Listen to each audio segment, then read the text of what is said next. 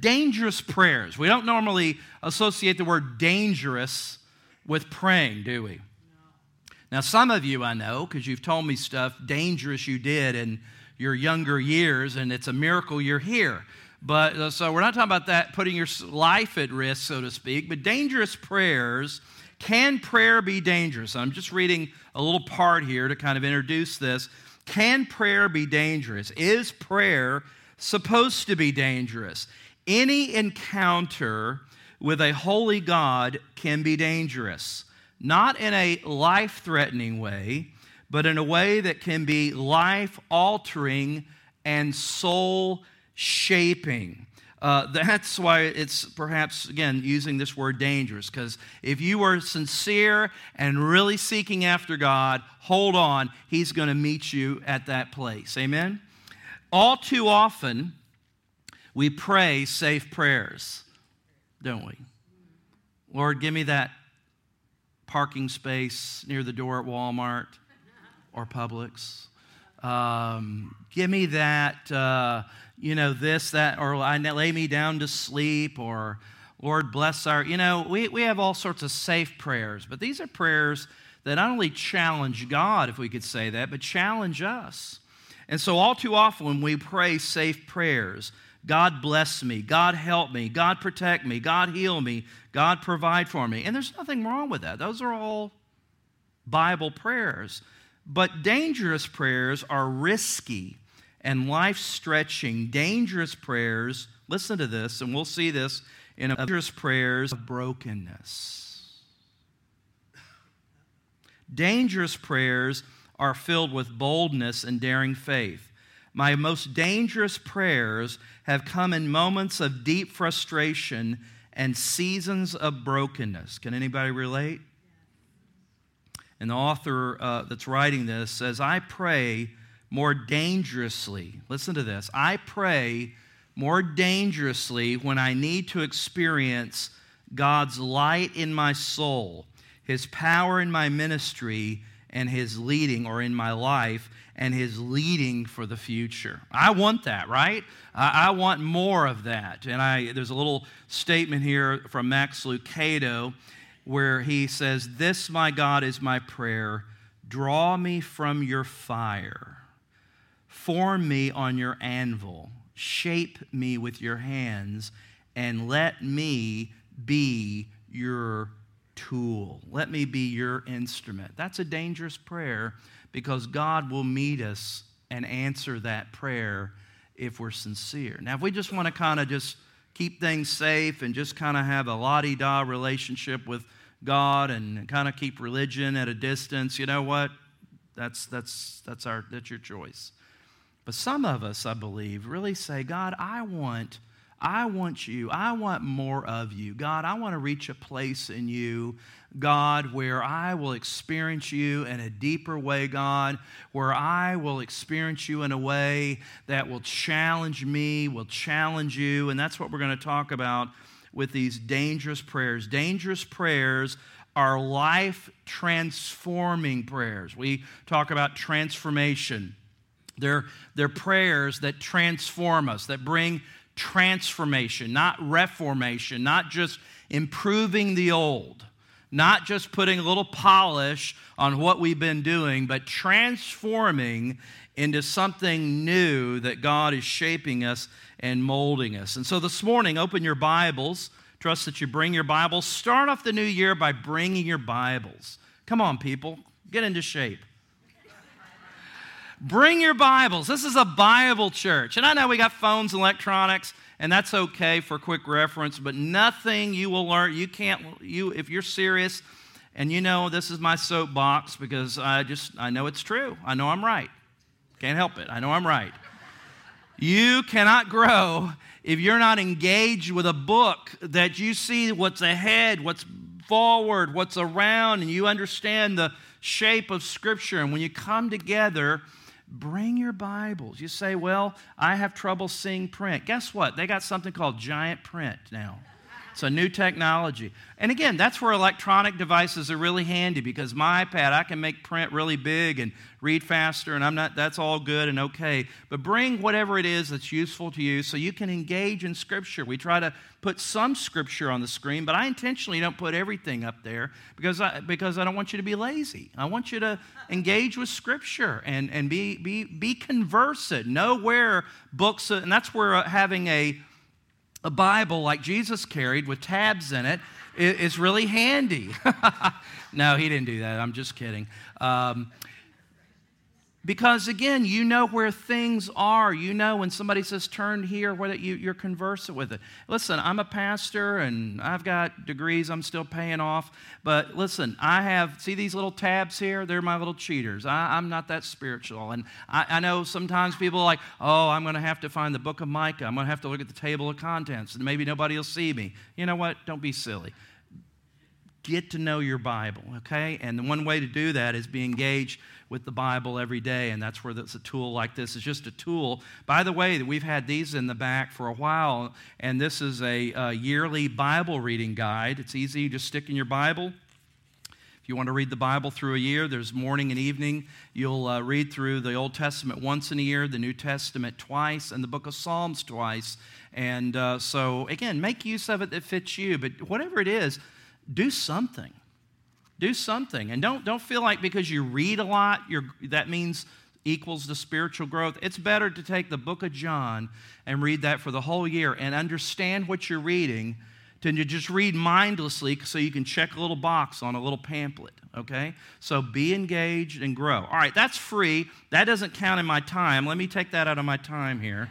All right, good. All right, let's read Genesis chapter 32, and I'm going to begin reading in verse 22. It should be on the screen. We're using the English Standard Version, the ESV. The same night, talking about Jacob here, he arose and took his 2 wives, his 2 female servants, and his 11 children, and crossed the ford of the Jabbok. He took them and sent them across the stream and everything else that he had. And Jacob was left alone, and a man wrestled with him until the breaking of the day. When the man saw that he did not prevail against Jacob, he touched his hip socket. Jacob's hip was put out of joint as he wrestled with him. Then Jacob said, let me go. Or the angel of the Lord said, let me go, for the day has broken. But Jacob said, I will not let you go unless you bless me. There's that dangerous prayer. And he said to him, what is your name? And he said, Jacob. And the man said, your name shall no longer be called Jacob, but Israel, for you have striven with God and with men and have prevailed. Then Jacob asked him, please tell me your name. But he said, why is it that you ask my name? And there he blessed him. So Jacob called the name of the place Peniel, saying, for I have seen God face to face, and yet my life has been delivered. The sun rose up on him as he passed Penuel, limping because of his hip. Therefore, to this day, the people of Israel do not eat the sinew of the thigh of an animal, obviously, that is on the hip socket, because the angel of the Lord, touched the socket of Jacob's hip on the sinew of the thigh. Let's pray. Father, help us, Lord, this morning as we unpack your holy word. Thank you that when we read these words, we're hearing the voice of the Creator, the voice of God. These are your words. We thank you for the word of God that speaks to us today as living and as active. We thank you for the Holy Spirit, God, that empowers me to approach even speaking on your behalf and opening this book. Let your Spirit, God, lead us and be our God and teacher, we pray. In Jesus' name, amen. What is a dangerous prayer? Well, here's one in this account of Jacob. Let me just remind you of a few things about Jacob, okay? Just kind of a way as a background, because it'll round out things and give us a little context, all right? And make what we're going to explain and walk through maybe more helpful. Jacob, remember, is the grandson of Abraham and Sarah. His father was Isaac. His mother was Rebekah, all right? He had an older brother. They were twins, and his older brother was Esau. Jacob was the father of 12 sons. He had daughters and more than that, but 12 sons that was the head of the 12 tribes of the nation of Israel. Those were the sons of Jacob, his sons became the head of the 12 tribes of Israel. His name is interesting because it tells us something about Jacob and his character. His name means supplanter. Now you think, well, what is supplanter? It means heel catcher. And you think, well, why a heel catcher? Because in Genesis 25, verse 26, when he was born, remember there were twins at his birth, his older brother Esau, that at his birth, it says in Genesis 25:26, Esau was born first. He was the firstborn, but Jacob's hand was holding on to Esau's heel.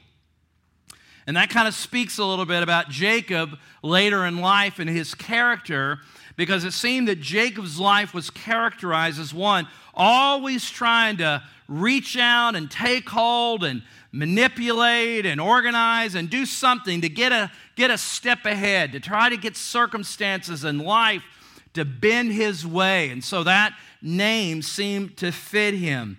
One of the probably more infamous accounts of when he did this was when he tricked his older brother Esau out of his what? Birthright. Now, Mama had a little hand in this whole scheme there, and you can read that at another time. But Esau was the firstborn, and being that as Isaac was dying, it was customary for the father to give the patriarchal blessing to the oldest son, and that would have been Esau, right? Well, Jacob and Mama kind of sought to fix that. So Jacob, they would manipulate the circumstance, and I won't get into all the details, but he basically disguised himself. Isaac is old and dying, and his eyesight is dim, and so disguised himself in a way that when Isaac reached out to bless him, he at least felt like Esau. But, and again, you can read all about how that worked out there. And so Isaac ended up giving Jacob, not Esau, but Jacob, through this manipulation and trickery, ended up receiving the firstborn blessing. And he had tricked Esau out of a birthright for a bowl of soup, and there's a whole schematic there of what's going on there. Kind of fits his name, doesn't it?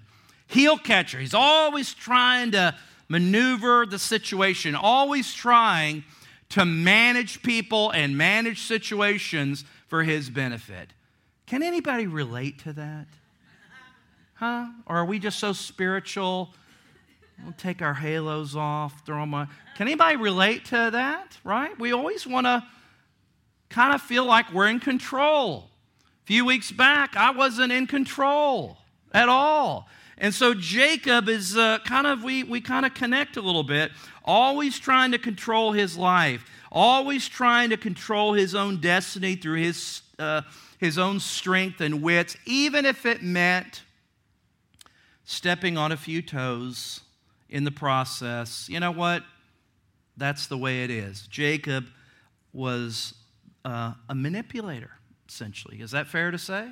He was a manipulator, trying to self-manage and strategize his wife. And so when we come to verse 22, and this kind of sets us up here, remember what I said about Esau, how he conned or tricked Esau out of his birthright, and then ended up, before Esau showed up, he received the patriarchal blessing from dad. And obviously when Esau came on the scene, too late, he didn't receive that prayer blessing. And so what do you think that did for future Christmas dinners? It wasn't any.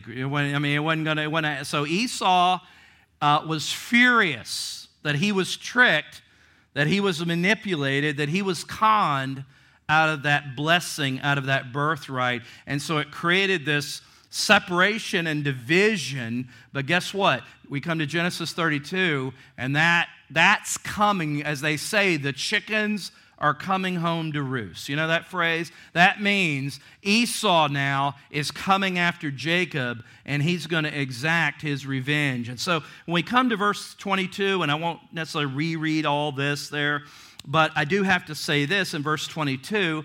I don't know if you can find that and go back there. I'm sorry, you have to flip around. If you can't, that's okay. But it says, the same night he arose, he took 2 wives. Oops. 2 wives. My wife said I could never be a polygamist because I can barely handle 1 wife. So she knows that's never going to be an issue. But listen,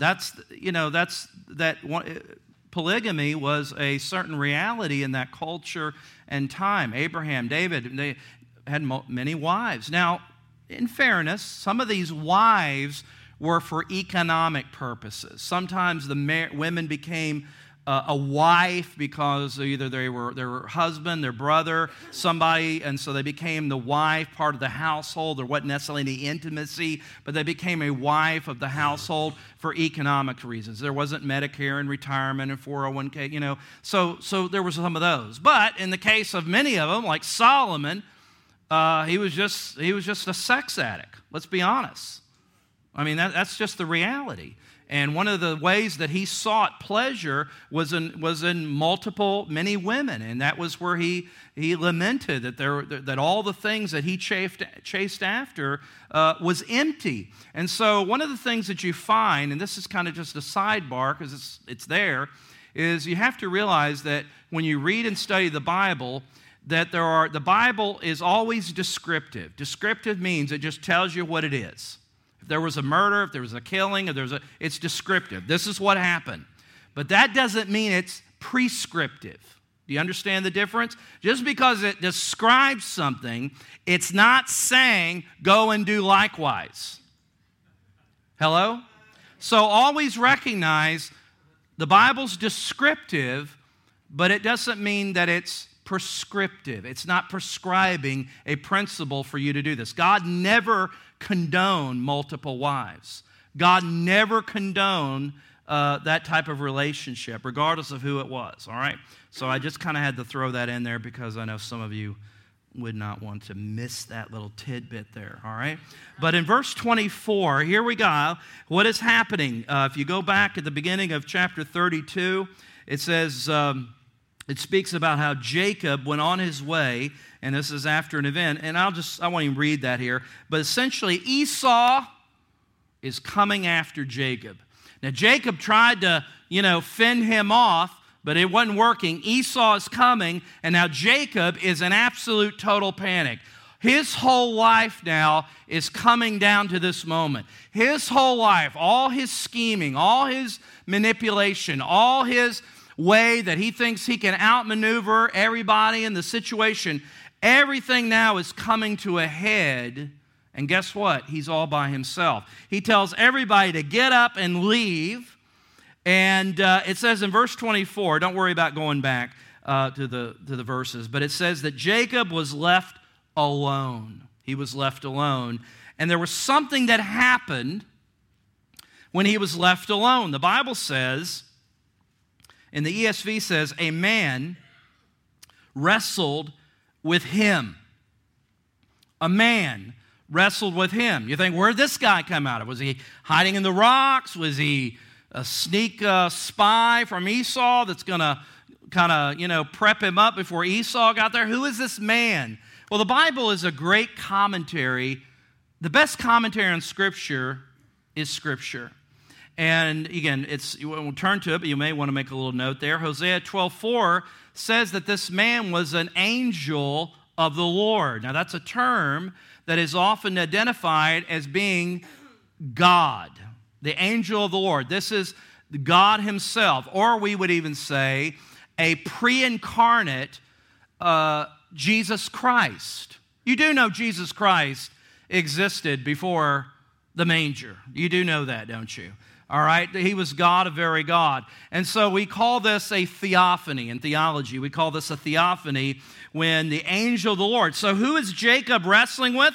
He's wrestling with the Lord. He's wrestling with God, and we would identify him as the New Testament. We would see this as a incarnate, pre-birth presence or reality, manifestation, person of Jesus Christ. In verse 30 of your Bibles, you'll see where Jacob confesses there after all this is over, where he says, I have seen God face to face. So Jacob recognizes, obviously, and identifies this as God. So here we have Jacob at this moment of frustration, and it's a breaking of Jacob's will. This guy is not only broken, but he's going to get broken some more after this encounter with the Lord.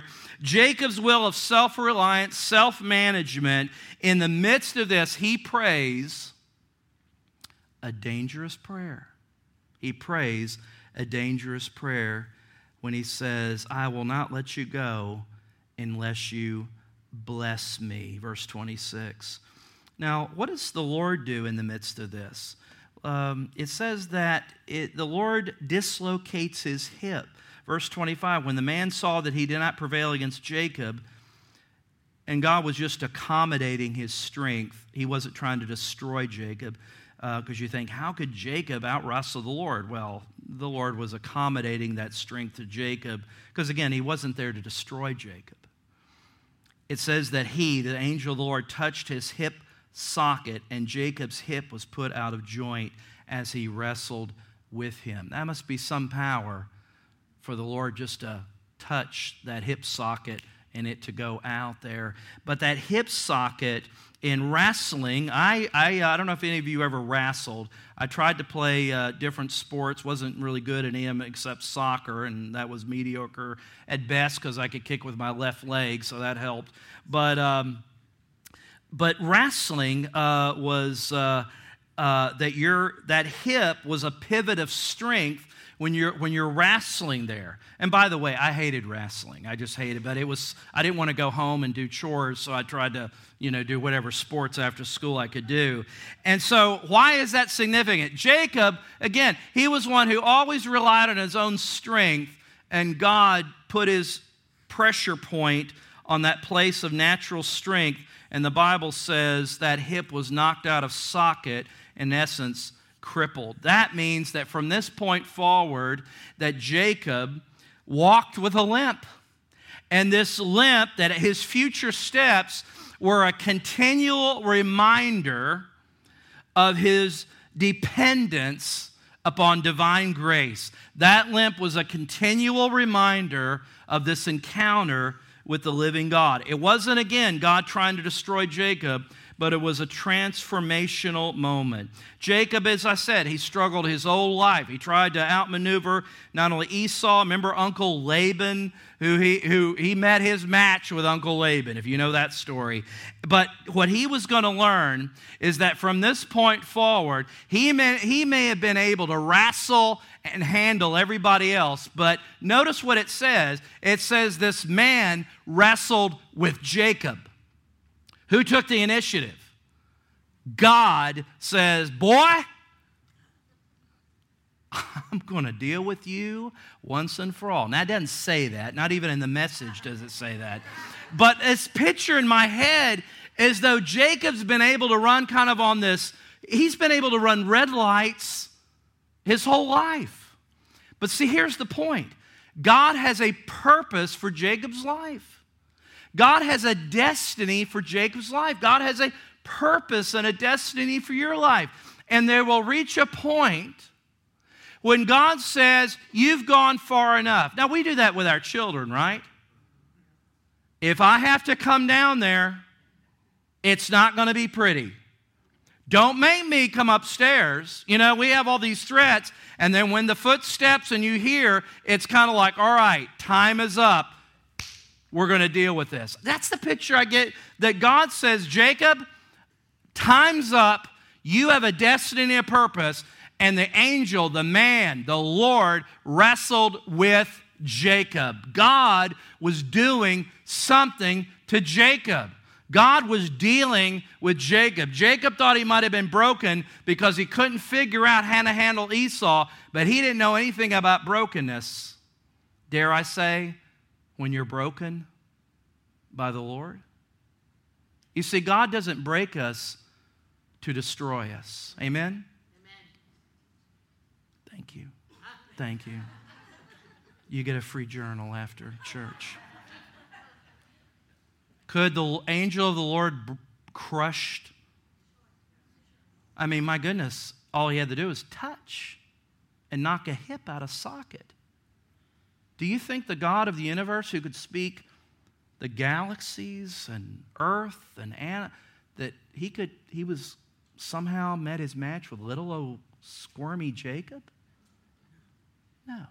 God was not out to crush him, but God was out to break him because there was a purpose. And until Jacob was broken, not because he got outmaneuvered by somebody smarter than him, but when he was broken by God and subdued, then he was able to fulfill the purposes of God. Let me give you 4 observations this morning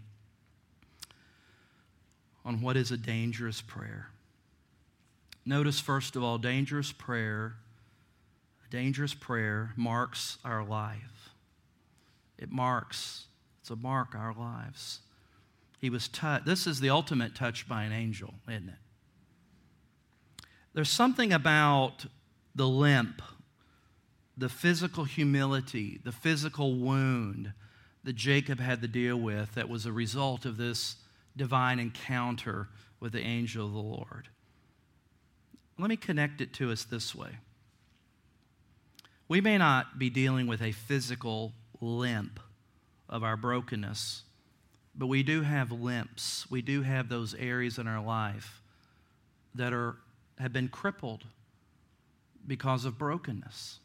But here's what I want you to hear this morning, that the place that we think was the place of greatest defeat, the broken place of our life, becomes the catalyst to our greatest transformation. You see, what the enemy meant to destroy, God intended for his purpose and his good. Now, I don't know what maybe your limp is. I know what mine are. And perhaps those limps, those areas where we may have been crippled, it could be a result of self-inflicted sin and disobedience is oftentimes the case. It could be the sin and disobedience of someone else that has affected your life. And again, we're not saying this is a justification for sin and disobeying God, that, well, everything's going to work out. But it is a place of saying that regardless of what happened, regardless of that which in my life to this day, I bear the consequence. I bear the limp. You with me? I bear that broken limp that is still there. Every day Jacob got up, he walked, that limp was with him. But when grandsons and great-grandchildren said, "Pappy, why do you limp?"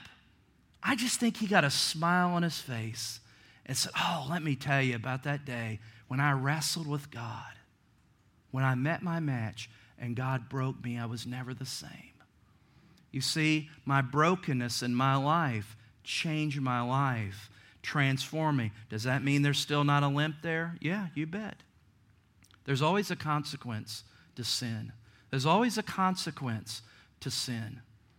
But instead of that being a badge of dishonor, it's a place of God's marvelous grace where our brokenness was used. And we truly can say that, as Romans 8:28 says, we know that for those who love God, all things work together for good for those who are called according to his purpose. You see, a desperate life, Jacob, a desperate life in a defeated moment, what does he do? He calls out to God in a dangerous prayer. And when a person does that, a person's life will be marked by God upon their life. The limp of God's breaking, not a place of shame, but a place of transformational grace where God subdued my will. You with me? Where God subdued my will. I'm hard-headed. And you are too. We're stubborn. We come into this world. My grandson, who, number 8, will be born. He will be born a sinner. He will have a stubborn nature that is bent against God. That's our nature we're born into. There's no age of accountability magic. We are born in sin. We are born in sin. That's the reality of Scripture, okay? And so our wills are bent against God. That's how we're born. That's our nature of our existence. And God has to bring us to a place to subdue our will, to break us in order to give us life. Because you know what? I am thankful. Talking about salvation, I'm glad that God broke my self-will and saved me. Because guess what? Had He not done it, I wasn't looking for it. Because I liked my will. I liked my way. I liked my purpose, thought everything was great. Everything was wonderful. And even after that, I'm saved, I'm sanctified, I'm redeemed, all the words there. But guess what? Every day, God has to break the will of Tim. And I have to pray prayers, not my will, but thine be done. God is subduing and breaking my will every day. And so a dangerous prayer marks our lives. Notice, secondly, a dangerous prayer changes our identity. Look at verse 28. The Lord gave him a new name. He said, verse 28, your name shall no longer be called Jacob. What was his old name? Manipulator, deceiver, supplant, heel catch. That was his old identity, right? But don't you love 2 Corinthians 5:17? Therefore, if anyone is in Christ, she is a what? A new creation. The old has passed away. Behold, the new has come. In Christ, we've been given a new name, a new identity, not our past, but a new identity in Christ. Israel was the name he was given. And the name Israel means he who struggles with God. He who struggles with God. Jacob was a struggler. But instead of now struggling to manipulate circumstances and people for himself, he's struggling with God. You know why? Because God can handle Jacob, just like God can handle you and me. But it's better to struggle with God. And what does it say? Verse 28, your name shall no longer be called Jacob, but Israel, for you have striven with God, struggled with God and with men, but here's the good news, and have prevailed. That's grace, my friends. To struggle with God and to come out winning with God, that's grace. He was a struggler, and the nation of Israel was given her name. Do you realize that? Here's the place that the nation of Israel, that later would be identified as the name of God, her name, and it means a people who struggle with God. Is that not fitting for our Jewish brethren? Jacob struggled. He always wanted to dominate. He wanted to be one step ahead. His whole life, he was a heel catcher. But now, and a little note in John MacArthur's study Bible says that now he's identified as God's fighter, one who struggles with God and is victorious. His identity changed. His name changed. You remember the Apostle Paul? Before he was known as the Apostle Paul, was known as what? Saul. And his own testimony in Galatians 1 and other places in Acts, it says that he tried to destroy the church. He tried to destroy God's people. He was hell-bent on a mission to destroy these Christians. But guess what? God, on that road to Damascus, subdued him, broke him, and later his name was changed because he wasn't the Saul who tried to destroy Christ and his people. He was given a new name, a new identity. You and I are given a new identity. We are new creations in Christ. So a dangerous prayer not only marks our lives, but a dangerous prayer. God changes or will change our identity. Thirdly, a dangerous prayer will draw us closer to God. Look at verse 30. Jacob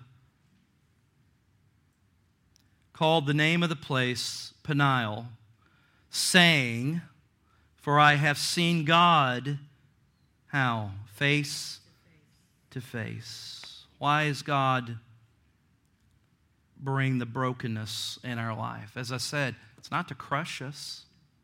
It's not to annihilate us. But it's to subdue us to a place where God can work in our life. You know, on Wednesdays, we'll begin a study in the book of Exodus on the life of Moses. And you can characterize Moses' life, 40, 40, 40. 120 is when he died. First 40 years was when he rose up and tried to take matters into his own hands and saw the Egyptians, attack. You saw the movie, right?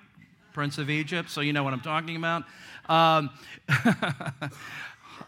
Sadly, all our theology is from movies. But anyway, but 40 years old, he thought he was somebody. Spent the next 40 years when he was 80 out on the backside of the desert working for his father-in-law, tending sheep, not the Prince of Egypt.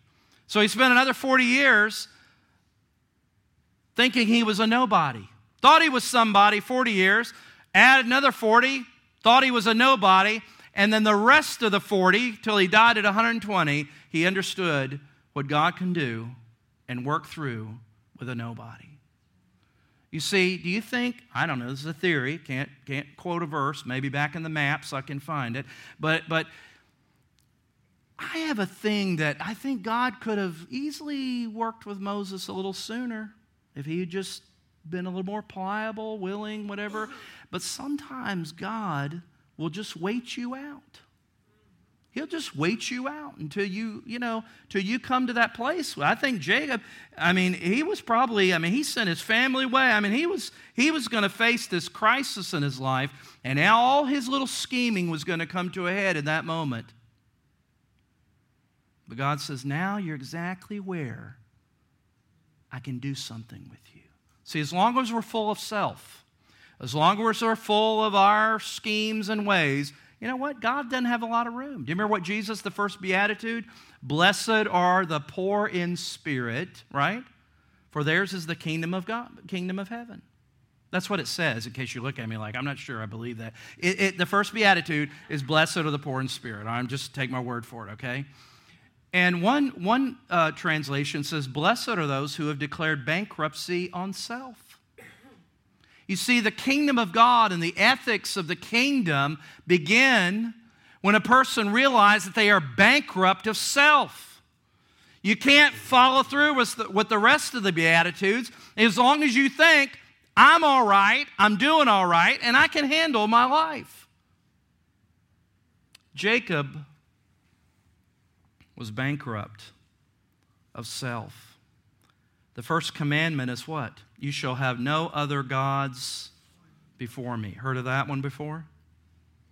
You see, the idol. We don't have little wooden idols and things like that. That's not our issue. But the idols of the heart. John Calvin says the heart is an idol factory. The idol of self-will, self-determination, that has to be subdued before God can use us, before God can do what He wills for our life. Some never move beyond knowing about God. Some of you may be here today and you know about God and you don't have any disagreements with what you know about God. But here's the difference is you don't really know God. You know about God like you know about Abraham Lincoln and George Washington and John F. Kennedy. You know the facts. You're not quibbling with the facts. You don't have any argument with the Creator. You're fine. He's doing good. You don't have any complaints, right? But you don't know Him. Jesus came to reveal and make known God. And the only way you can know God is through Jesus Christ. You can't know this God apart from Jesus Christ. Jesus said that no one comes to the Father except through me. You want access to know the living God, you've got to come through Christ. Knowing God, we come to know God through the Lord Jesus Christ. Jesus said in John 6:40, "For this is the will of my Father, that everyone who looks on the Son and believes in him shall have eternal life." A dangerous prayer, at its very core, is meant to draw us closer to God. That's why it's dangerous. Because you may find yourself, in a couple weeks, we'll look at Isaiah 6 and that dangerous prayer. And you're going to realize that this God is a holy God. And some of the ways that we talk and think and act around this God don't really work when you're in the presence of a holy God. But God desires us to be in relationship. What is a dangerous prayer? It marks our lives, changes our identity, draws us closer to God, and last, it impacts others. Impact others. The Bible says in verse 32, it's interesting here. If you can find it, that would be great. I'm making her work today. Sorry. Therefore, verse 30, I said 30, 32. If you can't, there you go. Okay. Therefore, look at this. This is interesting. Therefore, to this day, the people of Israel do not eat the sinew of the thigh that is on the hip socket, of course, of animal meat, because he, the angel, God, touched the socket of Jacob's hip on the sinew of the thigh. Now, what's interesting about that is this is not in the Bible as a prohibition. This is the only reference to it. There's no dietary prohibition in the Old Testament about this. There's nothing in the Mosaic dietary laws about this. You think, well, how did this come about? Well, it is mentioned in the Jewish Talmud, which is a collection of the rabbinical teachings, oral traditions through the years, and it is a dietary prohibition that is found later in the writings of Judaism. My point is, it's not saying it's unbiblical, it's just saying that there's no other reference in the dietary laws that prohibits this. And so what we see here is that which was retained in Jacob's body, that as a perpetual reminder for generations to come, they refrained from eating the part of the whatever the animal was. Is it the sciatic? How do you say that? Sciatic. I knew that wasn't sciatic muscle, the hip socket that was touched by the Lord. And so here was this continual memorial, this reminder for generations to come of this encounter, of this dangerous prayer by one of the patriarchs, Jacob, where he met God in a transformational way. What's the point? Praying dangerous prayers that are transformational or dangerous, hear me, are not just about us, right?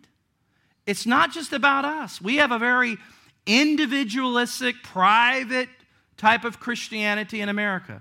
That's why church to some of you is just kind of an option. If it works out and you don't have tickets to Disneyland or the Bucks, we'll come to church. We don't have anything else to do. Because there's not an understanding of the gathering that's been lost. And so when we come together, it's not just about us, but when we pray dangerous, transformational prayers, not only is it that they transform us, but also they impact others. Why and how? Is to see the transforming power of Christ working in our lives, and that when someone sees the transforming power of Christ working in and through our lives, that they see that and say, if God can do that for Nancy, if God can do that for Teresa, if God can do that for Robert, the Roberts, if God can do that for them, there must be hope for me. Maybe God can change my life because of how I see the demonstration and power of the living Christ working in and through me. You see, the Old Testament, the Bible says in Romans 15:4, says that for whatever was written in former days, that's the Old Testament, was written for our instruction. Do you realize that? You realize that all this that went on with Jacob, we're reading it, and it's benefiting us. We're able to derive its principles, its counsel. It's benefiting us. It's instructing us. We don't believe, like one well-known megachurch pastor, it says that we need to unhitch ourselves from the Old Testament. Jesus says, it's in these scriptures that speak of me.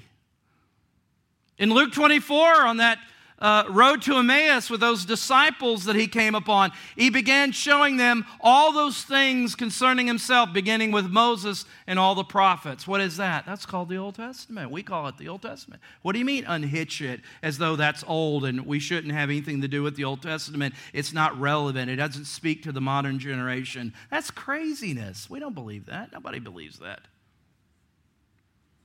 But whatever was written in former days, even their experiences were not meant just for themselves, but even the experience of Jacob was meant to impact others sitting here on January 6, 2019. That what we just listened to, what we just read as historical fact, as truth, would impact our lives.